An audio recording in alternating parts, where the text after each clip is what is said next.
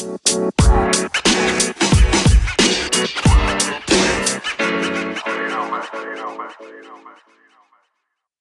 morning, afternoon, or evening, wherever you are in the world. Welcome to DBN News for 10/21/2019, the semi-daily news that even plants crave and Anchor's #1 gaming news podcast. I'm Anthony, and I'll be your host today. With that being said, let's jump into the news. First is from IGN, written by Matt Purslow. Original Assassin's Creed director apologized for towers. Patrice Desilets, the director of the first two Assassin's Creed games, has jokingly apologized for introducing the much-mocked tower climbing mechanic to video games. Talking at EGLX in Toronto, Desilets answered a question that asked if he was happy with being known as the Assassin's Creed guy. A little bit. If you're going to spend years on something, I hope that happens, he answered, reports to Structoid. Breath of the Wild? Wow, that was a game where you could do anything. Once you finished the first half hour or so, now you're going to just climb towers and unfog the rest of the map. Sorry, it's my fault.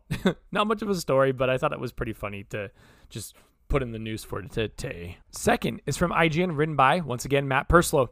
Diablo 4 seemingly leaked by Artbook advert. A Blizzard advertisement in the latest issue of German magazine GameStar has seemingly leaked the existence of Diablo 4. A full-page advert on page 27 of the latest issue of GameStar features a segment for the upcoming The Art of Diablo hardback book, which is due for release in November. The description of the book reads, featuring over 500 artworks from Diablo, Diablo 2, Diablo 3, and Diablo 4. This book features many noteworthy artworks created for Blizzard Entertainment's iconic action RPG. A picture of the page has been circulating on Twitter, but GameStar itself has reported on the advert on its website.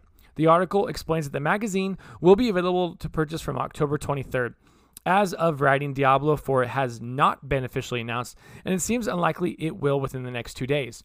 This could, of course, be a mistake in the advert's copy. Typos happen all the time. However, copy is also rigorously checked before being sent to print. This also comes with touching distance of BlizzCon 2019.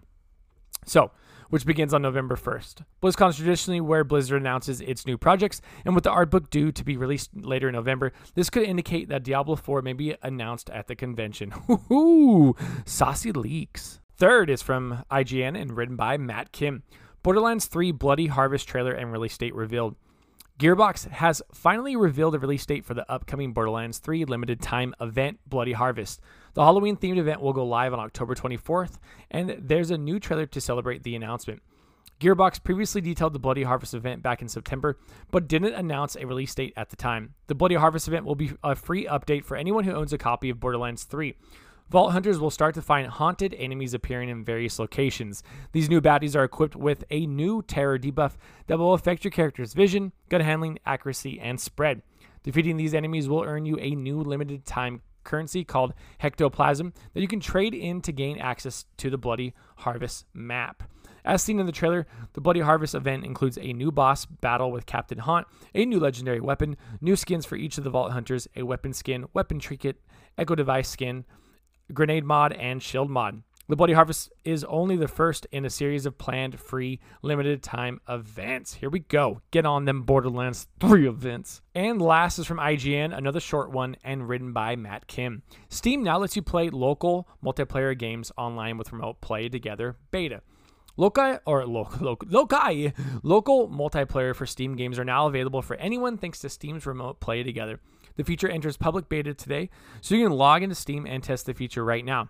Remote Play Together lets Steam users join local co-op, local multiplayer, and split-screen games online. The feature allows up to 4 players or more depending on the game to play together remotely.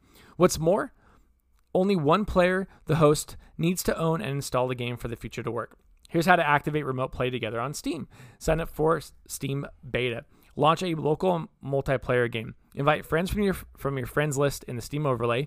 Select Remote Play Together. Done. Besides playing local multiplayer games together, Remote Play Together allows players to stream video, audio, input, and voice between players. The feature also supports PC, Mac, and Linux, so nobody is left out if they have a different operating system. Damn, that's actually a pretty sweet feature. Steam. Innovation. And that is the news for today. Thanks for listening, and let us know what you think about any of the stories we talked about by sending us a message on Anchor, the podcast app we use to record the show. If you'd like to support the podcast or the listening, please check out our Anchor page at anchor.fm/dadsbeardsnerds, where you can donate to us via the support this podcast button and sign up for a monthly donation of 99 cents, $4.99, or $9.99 per month. Find us on Twitter at dadsbeardsnerds, Twitch at dadsbeardsnerds, Instagram at dadsbeardsnerds podcast, or if you'd like to be part of our ever-growing Discord community, you can find that link in our Twitter bio or the show notes for every show that we release. Until next time, I'm Anthony, and I look forward to making more content for you.